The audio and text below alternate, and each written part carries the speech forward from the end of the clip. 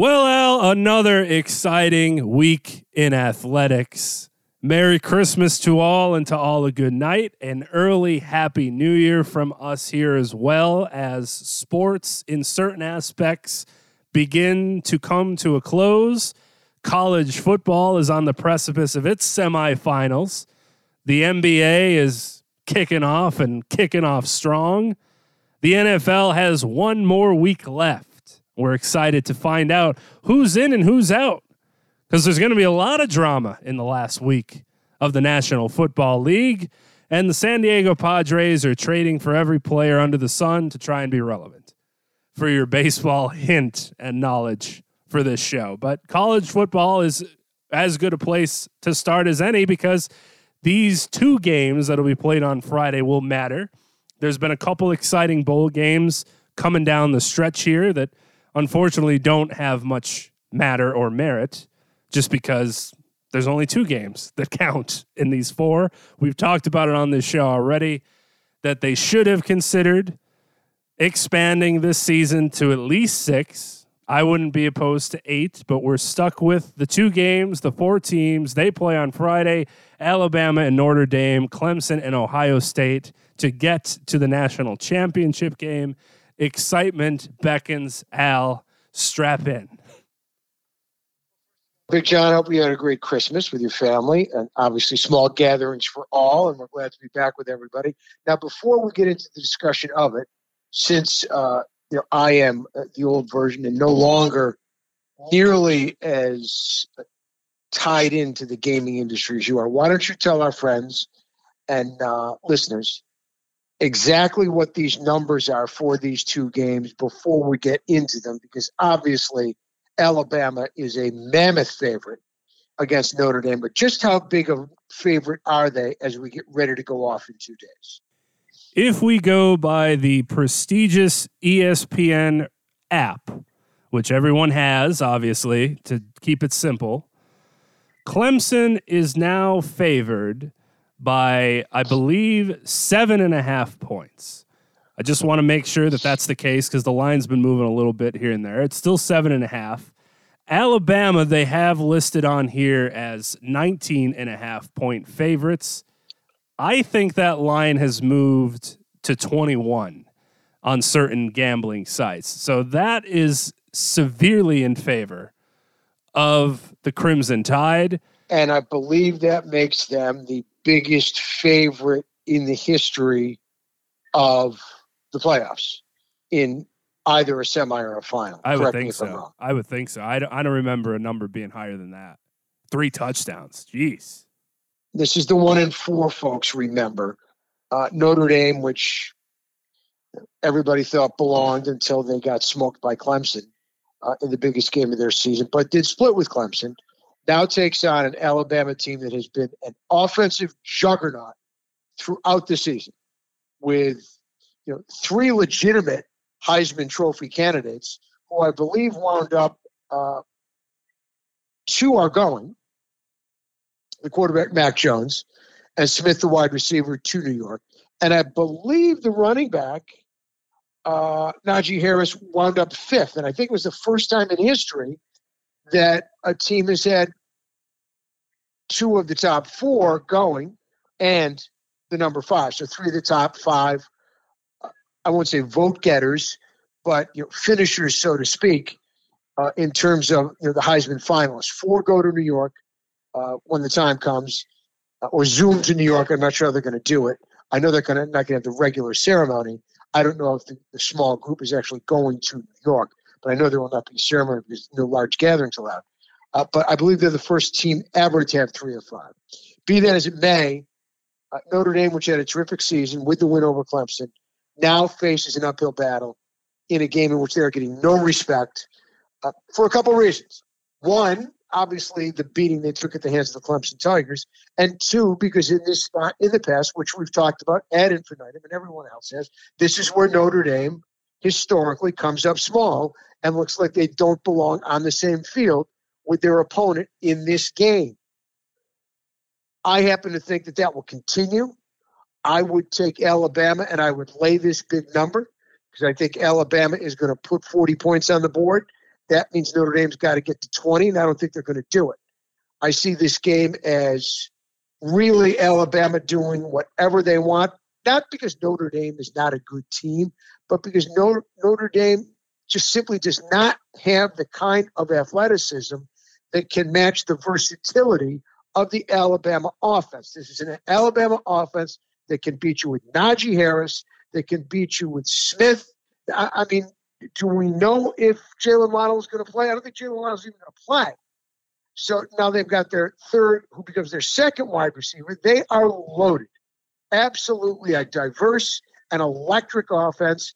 And I just don't think Notre Dame, as well as they've been and played all year, I do not think they will be in a position to stop the Alabama offense. I'm not going to say it's LSU of last year, but it is a terrific offense. A lot of the reason being due to its versatility. They can kill you on the ground. Najee Harris is also a very good pass receiver out of the backfield. Their wide receivers are absolutely tremendous. And Mac Jones has had a wonderful season. He's going to win the Heisman Trophy. He's very adept at throwing the ball deep. The wide receivers can fly. They can pound you to death. They can beat you deep. They can beat you underneath.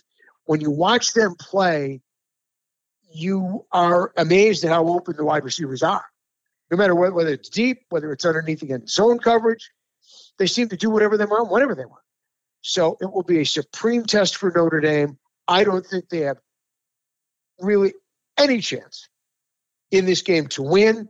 And I love Alabama to really beat them up. Maybe they get a backdoor cover, but I think Alabama will strike from all over the field, as they have all year long, and they will put up at least 40 points in this game and cover. Your thoughts? We saw Florida really give Alabama its best run for its money a couple weeks ago before the season ended in the SEC championship game, shootout, 52-46.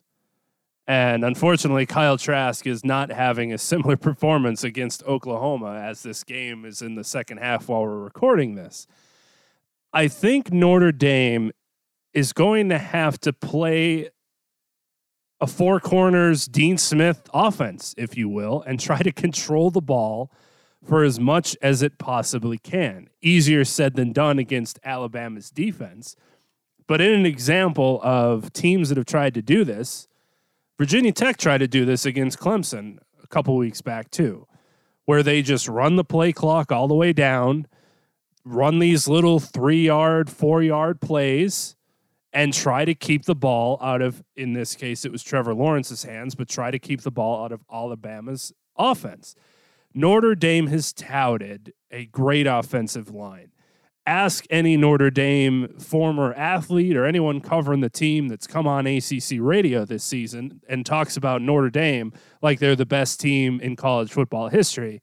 The homerism from their school is top-notch. It has to be top 5 in college football. How obsessive these guys are with how great their team is, and then they go out and get shit on by Clemson, and you don't hear from them. But that's neither here nor there. When they were undefeated, though, it got dominated by Clemson. It did. It did. In the last matchup, it was not a great showing. had their defense back and healthy. And this was coming after the first game where Travis Etienne averaged, I believe, 5 feet per carry, if my math serves me correctly. Not yards, folks, feet. That changed drastically the second time around once Trevor Lawrence was in the lineup. So your best offense is to keep Alabama's offense off the field. But what's going to be the success? Are you going to put the ball in Kyron Williams and all the running backs' hands and try to ride that offensive line? Or is it time to really just give the ball to Ian Book? Listen, man, you've got the most wins in Notre Dame history, 3 total losses in your career. Now, granted, they've come at horrible times in big games. It's not first week of the season losses. It's usually to end the season type losses. But is he going to be who they rely on, or is it going to be something to where they say, we got to pound the ball and make sure they don't get their hands on it? He's going to have to play the game of his life. Ian Book's going to have to play mistake-free football. No short fields for Alabama, and he's going to have to stay on the field for a maximum amount of time. they must keep the Alabama offense off the field. You can't match them in firepower. So what do? You play ball control. Like I say, 3 years in a cloud of dust, but you must mix your plays. You must run the football, short passing game, occasional shots deep, keep the Alabama defense on the field, and try and pound them with that big offensive line. Look, one thing we can say is what we've seen in the past, and you mentioned against Florida, the Alabama defense in big games, whether it's the SEC title games, whether it's the playoffs, has not played well. They've given up points in the SEC championship games, as they did last week. They've given them up in the semifinals, and they've given up tons of points in the finals.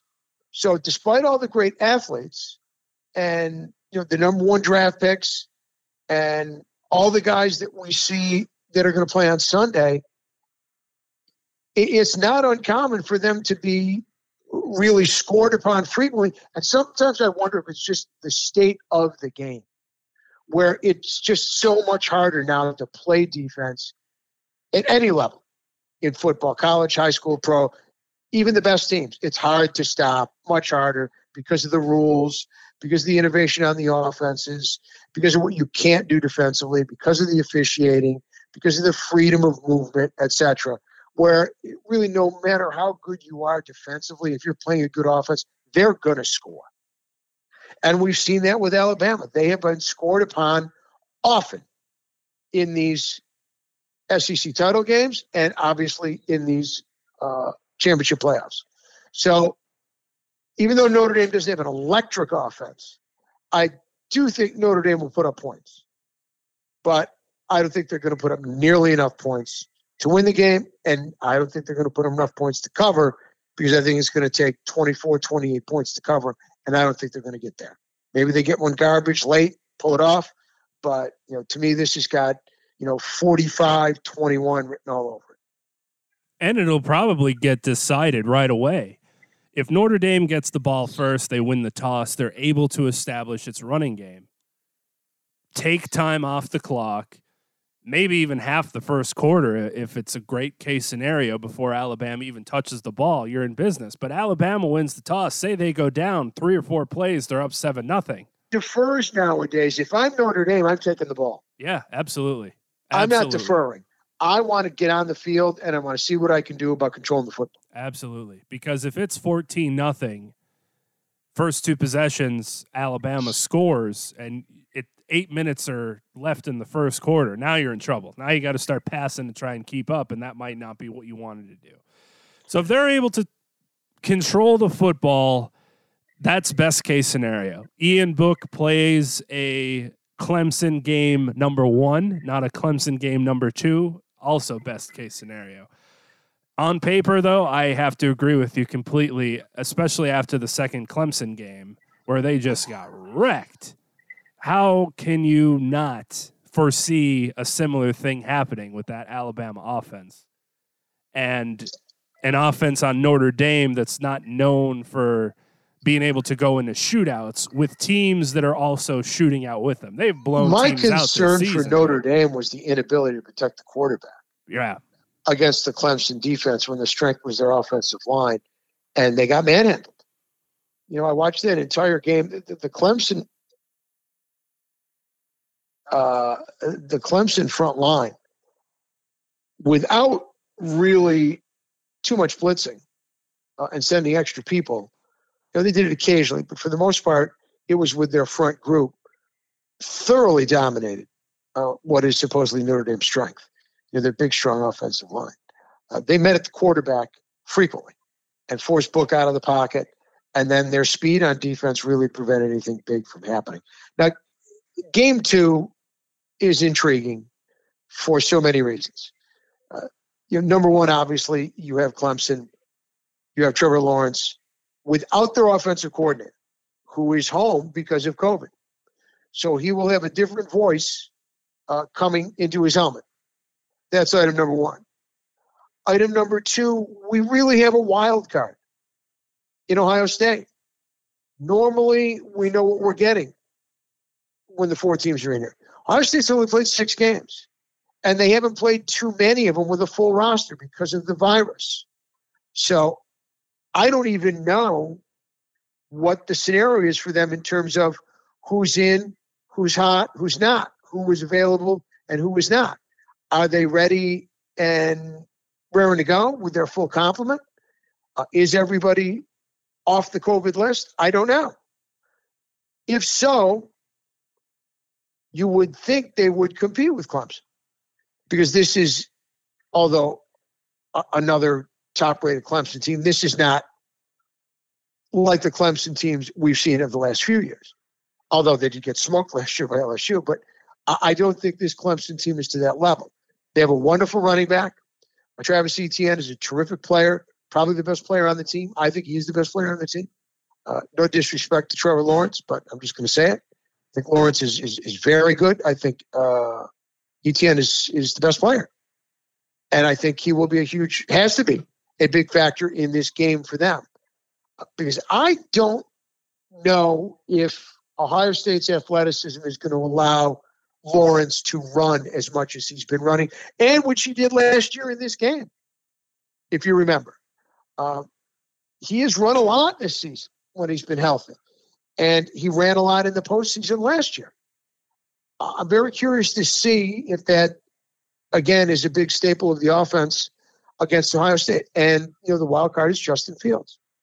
Second time in this game, not very good last year, has really had a mediocre season, had the virus.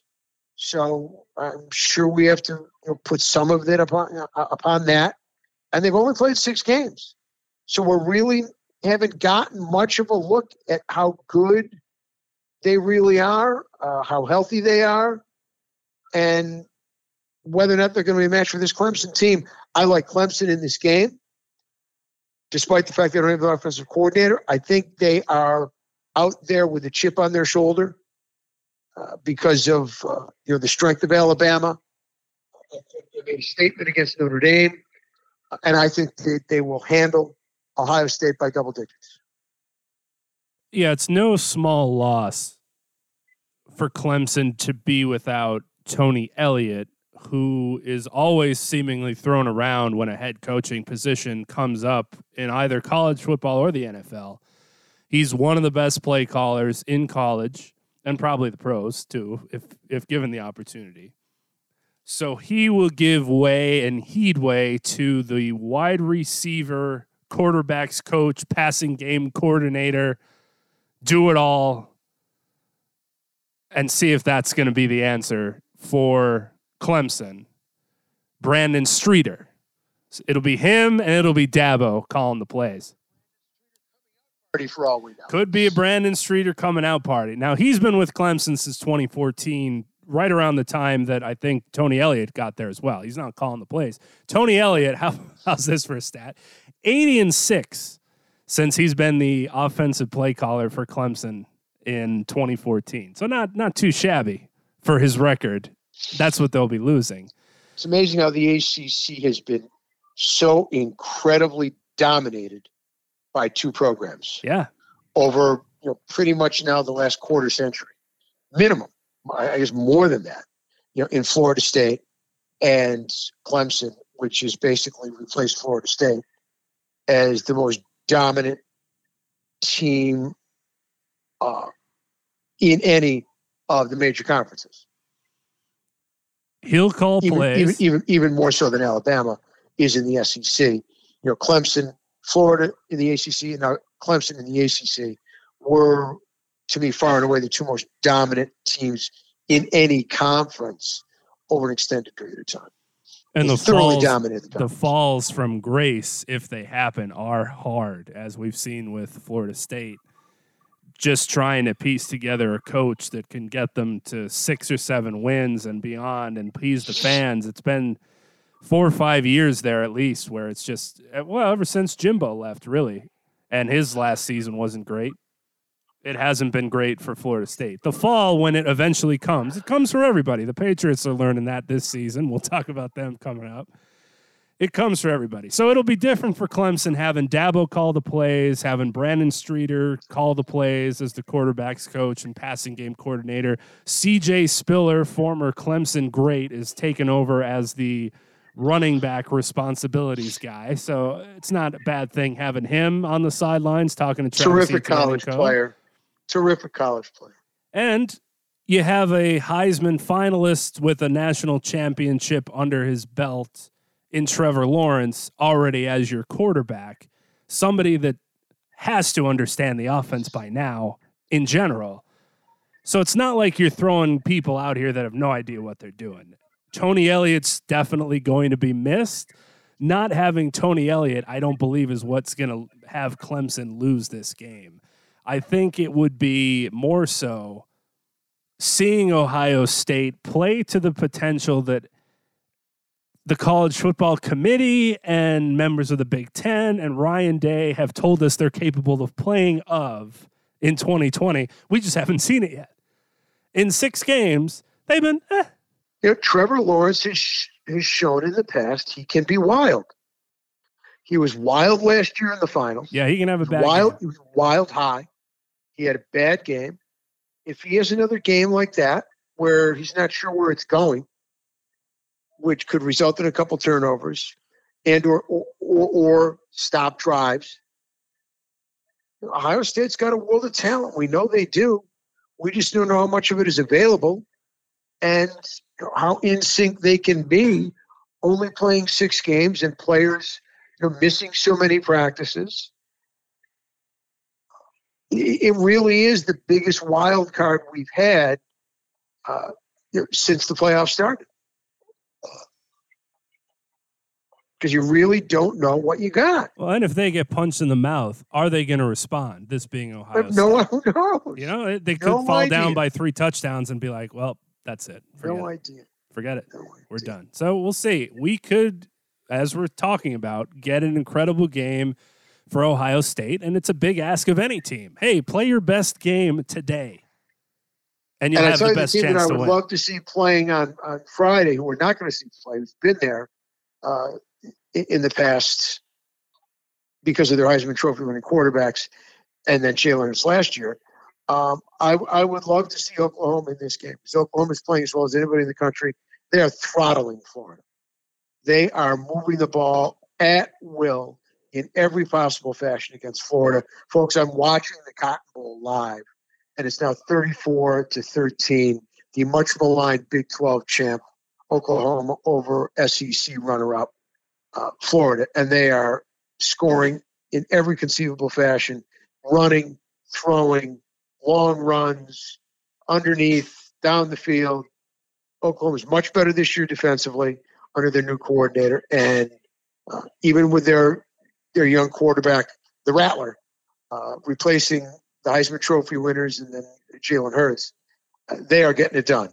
Lincoln Riley has put together a program that is an offensive arsenal, no matter who they play, where they play, when they play. They can't stop a team like Alabama, but they can certainly roll with them. They are fun to watch. They are fun to watch. And they are putting it to Florida. It's a team I would love to be in this group for the semis, which you're not going to see.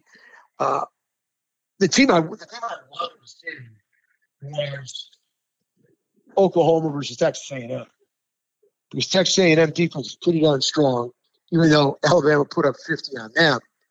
That was the game I wanted to see. Was Oklahoma and Texas A&M.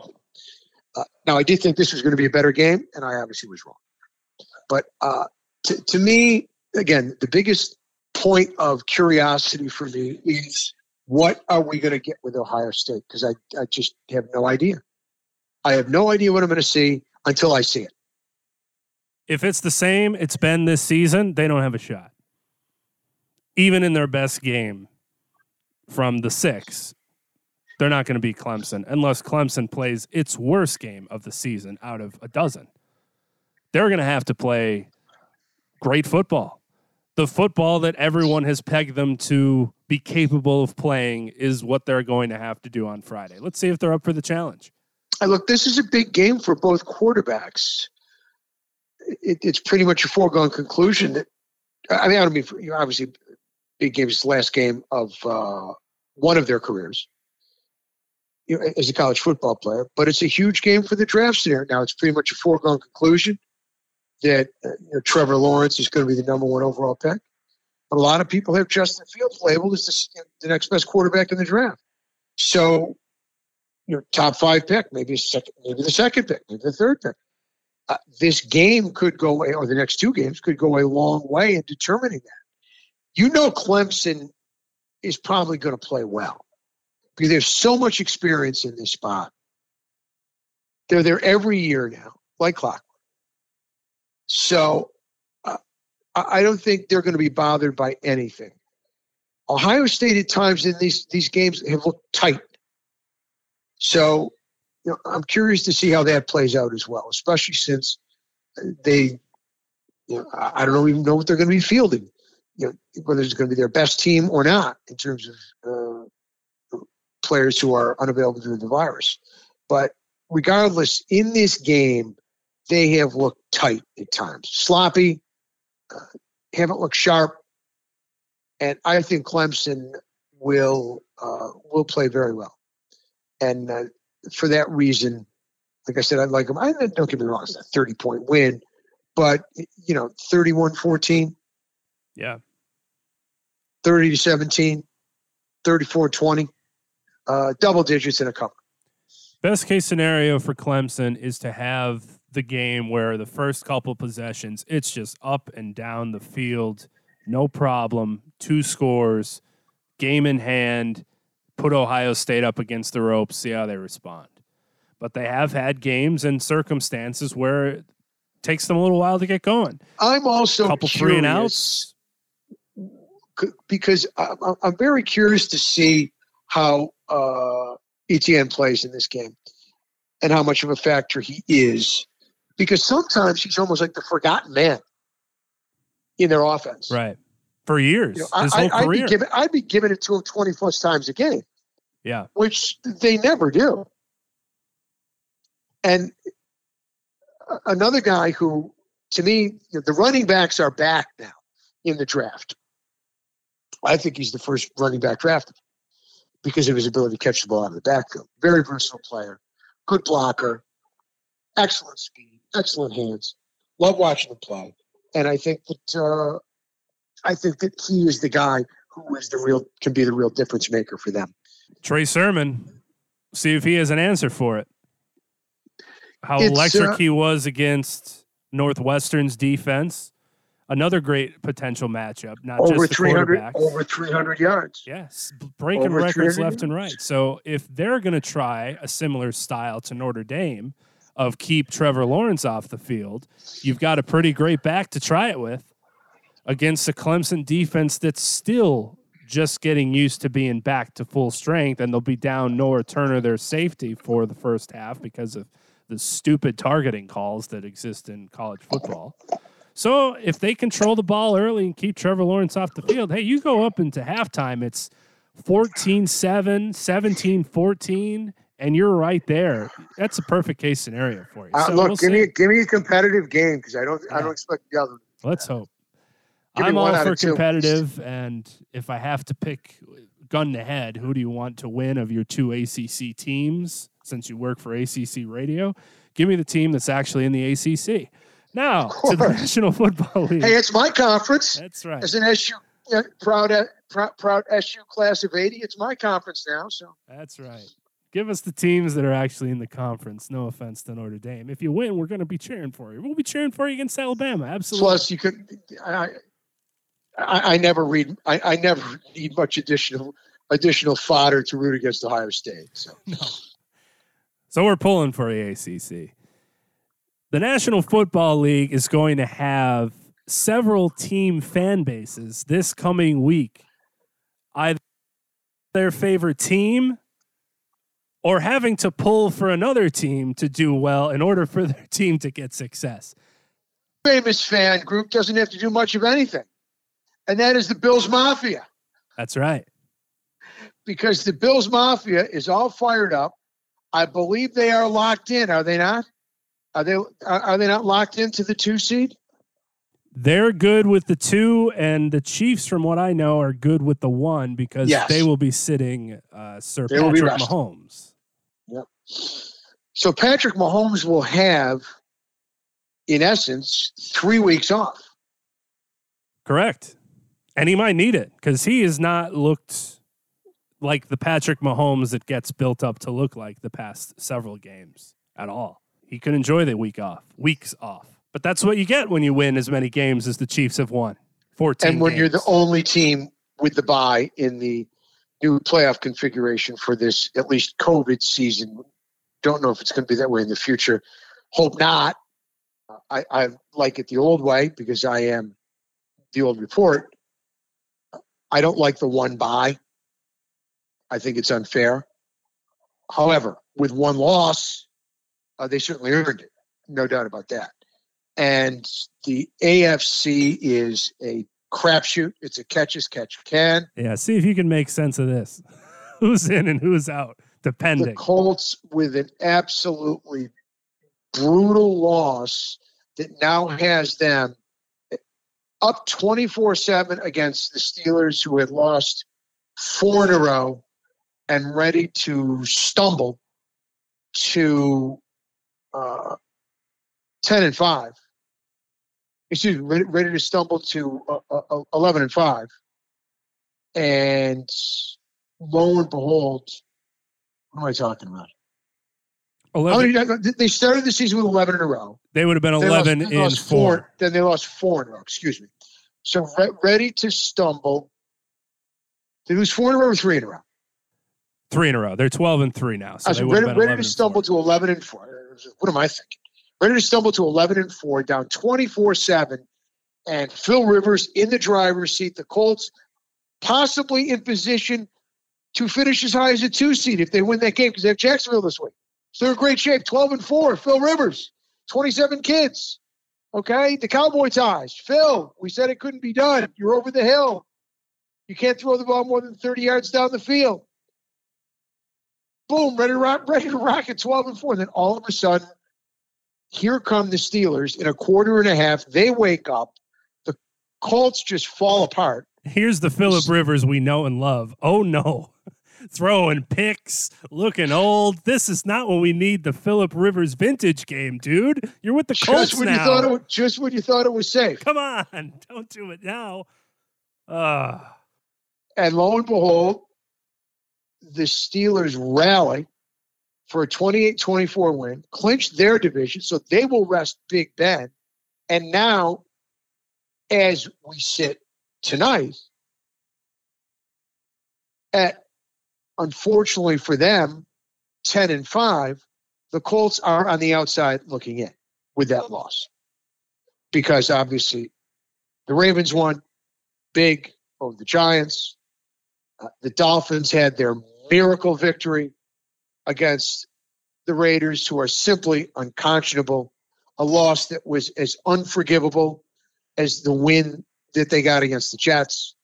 Just as bad, if not worse, in terms of what they did, giving away a game with 19 seconds to go after they decided to kick the field goal instead of go for the touchdown, which I could not figure out. But regardless, a guy wide open down the sidelines when Ryan Fitzpatrick gets his head twisted off and blindly throws the ball up for grabs. Miraculously, instead of keeping him in the middle of the field, there's a guy wide open on the sideline. The quarterback just lets him go by. Could have been a touchdown too if he didn't have his face ripped off of him while he was throwing it. He just had to throw haven't figured out. So Miami steals a win to stay alive and jump ahead of the Colts. The Ravens roll, and of course the Browns do what the Browns do. They spit the bit with wide receivers off the street, practice squad, Pop Warner, what have you. Why they didn't call Paul Warfield, I have no idea. Where's Webster Slaughter when you need him? Reggie Rucker's still out there somewhere. Bring back Dave Logan. But the point is, no wide receivers available because of virus issues, etc. Unfortunately, shake and bake Mayfield. Baker puts it on the ground 3 times. They lose to the Jets, who have now put up a count of two, not one, not three, but two, a 2-game winning streak for the Jets, beating two potential playoff teams back to back. Belly to belly. The Rams and the Browns. And lo and behold, the Browns could be on the outside looking in. But as they face the Steelers this weekend, Ben Roethlisberger will not be playing. Will that be a blessing for the Browns? Who knows? Because guess who's back out there playing quarterback for the Pittsburgh Steelers? The last time he was on the field was the ugliness of Helmetgate. Mr. Hardhead. He's back. The one and only. Their backup quarterback, who we're not quite sure what happened. Well, Christmas is over and Rudolph can come back. But we do know he was, quite frankly, assaulted. Yeah, for lack of a better term. On national television. On national TV, and luckily was not seriously injured. But young Mason could have been the headless horseman based upon the way that helmet was swung at him with the vicious that it was swung. Fortunately, he was okay. And he will be quarterbacking the Steelers this Sunday as the Browns, who can actually back into the playoffs. They can actually make it if they lose. Chances will be very slim. But you would expect that they would win against a big Benless Pittsburgh group. But we've seen so many times in the past that when the Browns have the opportunity, the fake Browns, because, as I've called them many years, they are the fake Browns. The real Browns are my team because I grew up as a Cleveland Browns fan, and those Browns are in Baltimore. Those are the Browns. The fake Browns, as I've told you many times, have been living through the curse of Arthur Modell. It struck again last week against the Jets. Yep. It struck on Monday night against the Ravens. And will it strike again and keep them out of the playoffs after they look like a mortal lock at 10-3?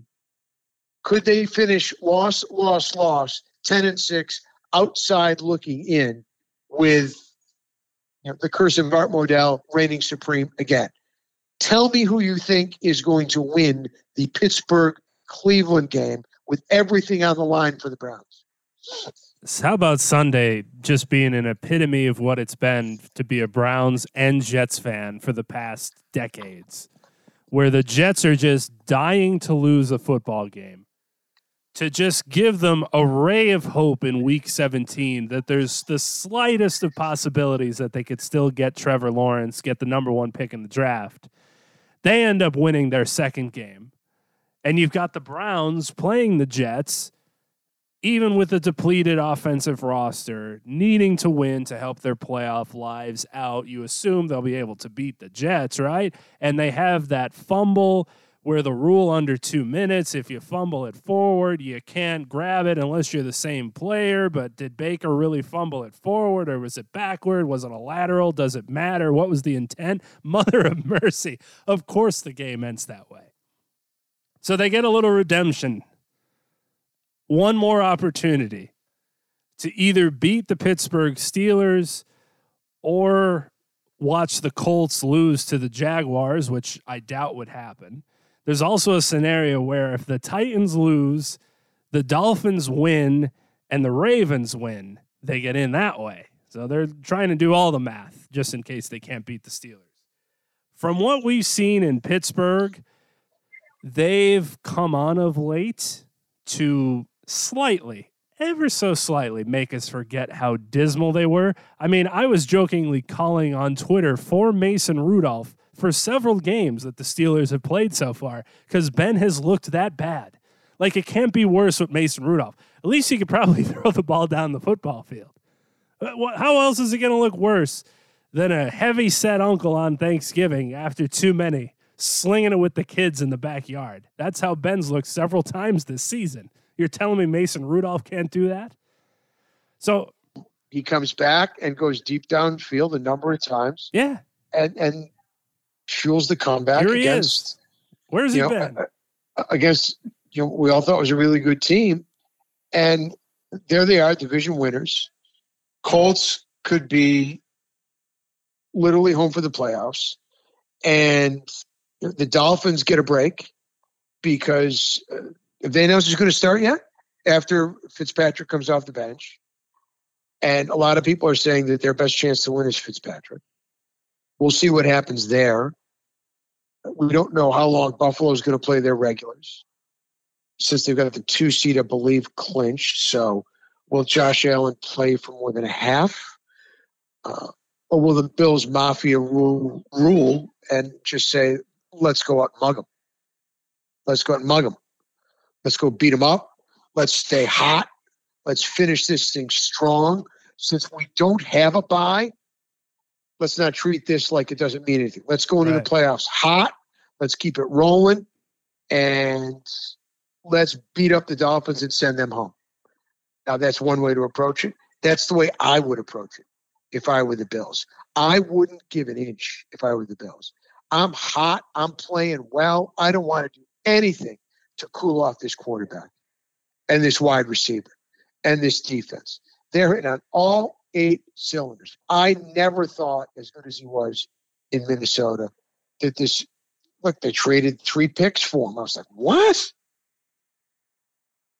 Fooled me. Fooled me. He has been astounding. He is clearly one of the best wide receivers in the league this year, along with probably the kid from Green Bay and, of course, your guy up in Arizona, who you always rave about, who was kind of faded with the quarterback fading. But the combination in Buffalo of quarterback and wide receiver and combination in Green Bay of quarterback and wide receiver have been nothing short of off the charts this year for those 2 teams. They've both been brilliant. And if I'm the Bills, I am going to the whip. No hand ride home. I want to finish. Now, look, if I'm up 40-10 or 45-10 in the second half, of course I'm going to sit my quarterback down. But I want him going into the playoffs off of a good game, a good finish. I want to feel really good about myself. And I want these guys to have game action, and I want them to continue to kick ass. So I'm playing them.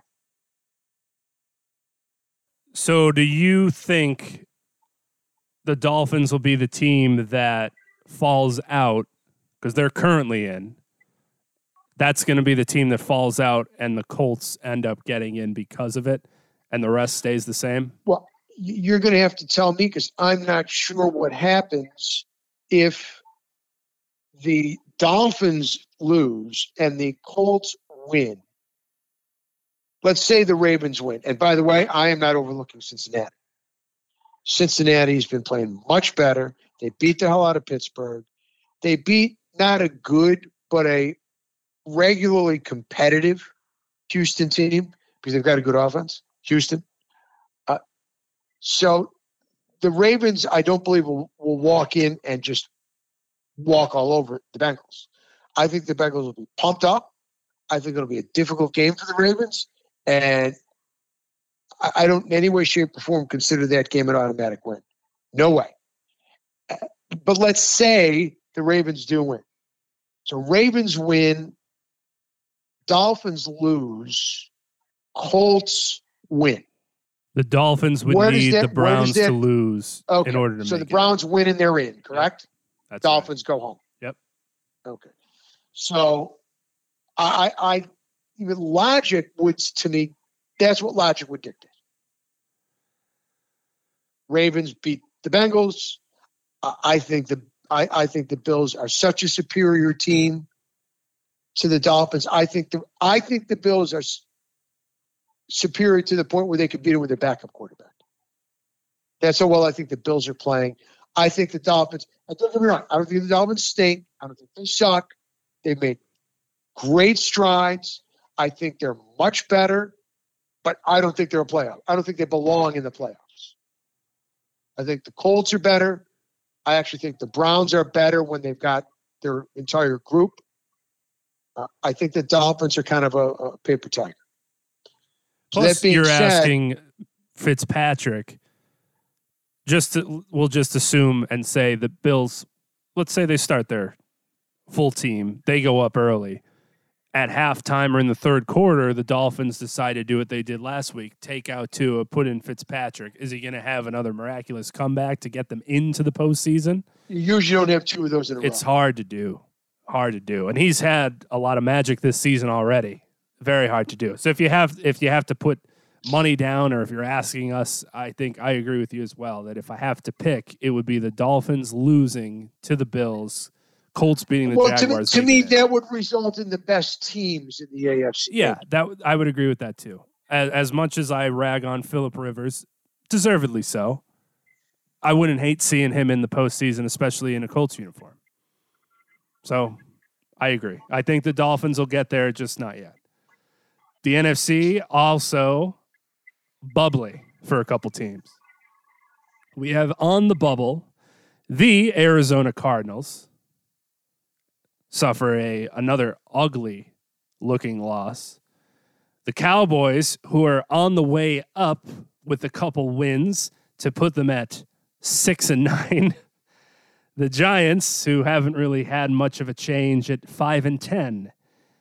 It'll come down to a wild matchup between the Dallas Cowboys and the New York Giants and the Washington Redskins, with quarterback question mark after they kicked Dwayne Haskins to the curb, justifiably so. I know you mean the Washington football team. But right, the Washington football team. I'm the one who's supposed to make that mistake. WTF, WFT, whatever they stand for, those frauds. Come up with a name. We're going to have a scenario. Can we do that, please? The first team in history without a team name can make the postseason in 2020. I think it's appropriate. Let's call them the filibusters. Let's call them the filibusters.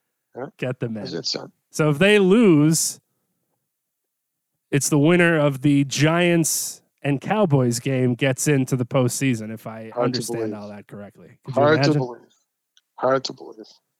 Worst or best case scenario record-wise, a 7-9 team is getting in the postseason. And as I have said before, they must change the rules. I don't want to hear this. Well, you gotta reward the division winner. They are getting rewarded. They're getting in the playoffs. You cannot have a home playoff game if you are under 500. At least give me 8-8. Because remember, folks, if you are a division winner and you are winning that division at 7-9, that means you have played the other three teams in your division twice. You've played 6 games against teams that suck. And the best you could do was 7-9. Think about that. Everybody in that division is worse than 7-9, which means they all suck. And you got to play them 6 times. You can only get to 7 wins. What does that tell us about you and your division? You don't deserve a home game. You win the division, okay, you get in the playoffs. That's all you get if you can't get to 500 in a division where you get to play those teams 6 times. That has to be changed. They should not, especially, that doesn't mean as much this year, but in the future, for a team to have to go in and play on somebody else's home field in front of a packed house, that's unacceptable. And I know it's an outlier, but once is too much. Once is too much. And this is a perfect example of it. You should not get this home game. You should have to travel. Be that as it may, one of these 3 teams is going to be the winners of the NFC East. The South, New Orleans, much better than I thought they were going to be. Kudos to them. They won most of their games without Drew Brees and without a real quarterback when he was out, the famed Taysom Hill. And Tampa is pretty much, I think, what we thought they were going to be. We had them around 10 wins. Brady has come on like gangbusters of late, really putting the naysayers to sleep. It's been very quiet now on the coach-player front, the coach-QB controversy seems to have simmered down. That usually happens when the quarterback's playing really well. But they have gotten it into gear, and they're playing really, really well. They're in the mix, plain and simple. The North, Green Bay is the best team in the conference. They've got the MVP. They've got the best quarterback wide receiver combo in the league this year. Obviously, Aaron Rodgers and his new coach are hitting on all 8 cylinders. They unleashed their seldom seen kid, the rookie running back from Boston College, the Mack truck, who just ran through gaping holes against the Titans, who have been playing so well for so long, looked like they never saw snow. In the kind of game you love to see in Green Bay. You love to see, don't get me wrong, 10 degrees below zero, but there's no other place that you'd rather see 20 degrees and snow on the ground than Green Bay. It just looks right. And Aaron Rodgers, played on the left coast, played for Cal, didn't look in any way, shape, or form like he was uncomfortable in the cold, in the snow. 8 Tennessee alive. They are rolling. Well, you got A.J. Dillon, too, from Boston College. That was my point. From up north. Anyway, he was a kid in a candy store running the football. The big store, and he was running through gaping holes against Tennessee, cutting back on the frozen tundra, looking right at home, healthy. Now he's in the mix, along with Jones, their other running back. They are looking like the class of the NFC. I think it can be said unequivocally, and I believe also that he is now a slam dunk MVP. Yeah, absolutely. He proved it. This was a great week to prove it. You can nitpick certain things, but it's not Patrick Mahomes this year. Sorry. It's been Aaron Rodgers. He obviously has the worser of the offenses to work with. You could argue, I don't know about the defenses. I guess they can kind of balance each other out. But what he's been able to do with, again, the no-name wide receivers that he has, the Aaron Rodgers FU tour, we've been saying it since after the draft when they drafted Jordan Love for their first pick. This was going to be the Aaron Rodgers FU tour, and he hasn't disappointed aside from a couple slip-ups here and there. Now, obviously, the postseason will be a whole different ballgame, but the regular season, what he's done to get the Packers where they are has been impressive. And it's nice for them to kind of be able to relax, get a first-round bye by beating the Bears, which is going to have a little bit of an avalanche effect in the NFC, depending. Because if the Bears lose, the Bears, they can lose and have Seattle lose, and they would still manage to get the first-round bye. The Rams are going to be Packers fans because if they lose, they would need the Bears to lose to the Packers. So Rams either control their destiny with not Jared Goff, Kyler Murray, maybe, probably, for the Cardinals, a little banged up himself. Pay no attention to the man behind the curtain is going to be the story for a lot of quarterbacks in the National Football League in Week 17. You're going to have guys from the AAF, the XFL, the third-string holder for the field goal kicks will be throwing some passes for some teams. There's going to be some wild scenarios for quarterback positions. Just bear with it. Hopefully you're a team that it doesn't matter who you have at quarterback, like the Chiefs. Or like we said, the Bills. But there's going to be some teams like the Giants who are having to deal with their banged-up quarterbacks with Daniel Jones, the Washington football team, who's going to be their quarterback? Can Alex Smith come back and lead them to a victory? Injuries coming at the worst of times for some teams around the league, unfortunately. So don't pay attention to those. Just pay attention to the records. If I have to put a pick as to who moves around, I mean, I'm going to have to say that the Dallas Cowboys end up winning their game against the Giants. And that's it. Because I don't think Washington will beat the Jalen Hurts Eagles. Obviously, Dallas, huge Eagles fans this week. Unless they have Alex Smith, that does give them a better chance. Just the way the year has gone, that's what I'm thinking. Unfortunately for the Bears, I think they end up out.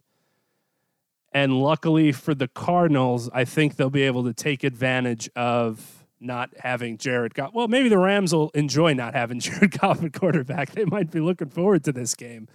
Have Sean McVay dial up some magic and see what they could do, slinging it around. The boy genius. Slinging around. Cooper Kupp will be out, so that's not going to help his cause. But, hey, have some fun. Pull out the playbook. See what happens. Who is the second best team in the NFC? I think the Saints have done enough to say it's them. Ahead of Seattle. Seattle plays every game way too close. Ahead of every Tampa. Game. Tampa has had too many bad games for me.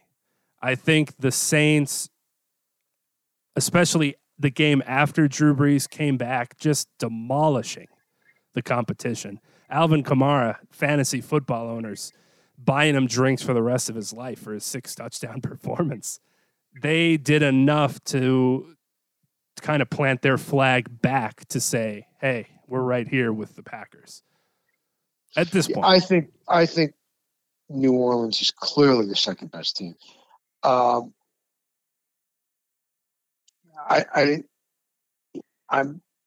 Tampa can do such a Dr. Jekyll and Mr. Hyde scenario on you that's why I can't put them in that mix. But yet they go out at times and look like they're as good a team as there is in the conference. But I just don't trust them. They seem to really be up and down. Whereas the Saints have been pretty consistent all year, to their credit, as have the Packers. The Packers had the stinker against Tampa, which was an impressive win by the Bucs, no doubt about it. Almost looked like the Packers didn't want to play that game. Yeah, it was very strange. And I know it's not true, but it's such a strange game. So remember, the Packers were up early in that game, and then just it's like somebody flipped a switch and they lost their talent. Just fell apart. It was like Space Jam. So, and the Seahawks will be in a game where 1 week they'll be up 30-7, and they'll look like the best team in the NFC, and then another week it's 12-5, and they can't work a final drive to take a lead in a fourth quarter. If Seattle is ever a 6.5 point favorite, never bet the Seattle Seahawks, because they'll either win by 6 or they'll just lose the game entirely. Stay away. And that's how the games always are. It's either 3.5 or 6.5 for Seattle. It's never like 12 or something blowout-y, or maybe they'll get the benefit and be like a +2. Nope. 3.5, 6.5, and they'll find a way to win by 3 or by 6 or just lose completely. And this has happened since the past 5 or 6 years, it seems. They play in the most random and awkward and strange games in football seemingly every week. It's incredible. So you can't trust that if you have to pick. I think we got it. Packers, Saints, Chiefs, Bills. That's it. Sign us up. We shall see.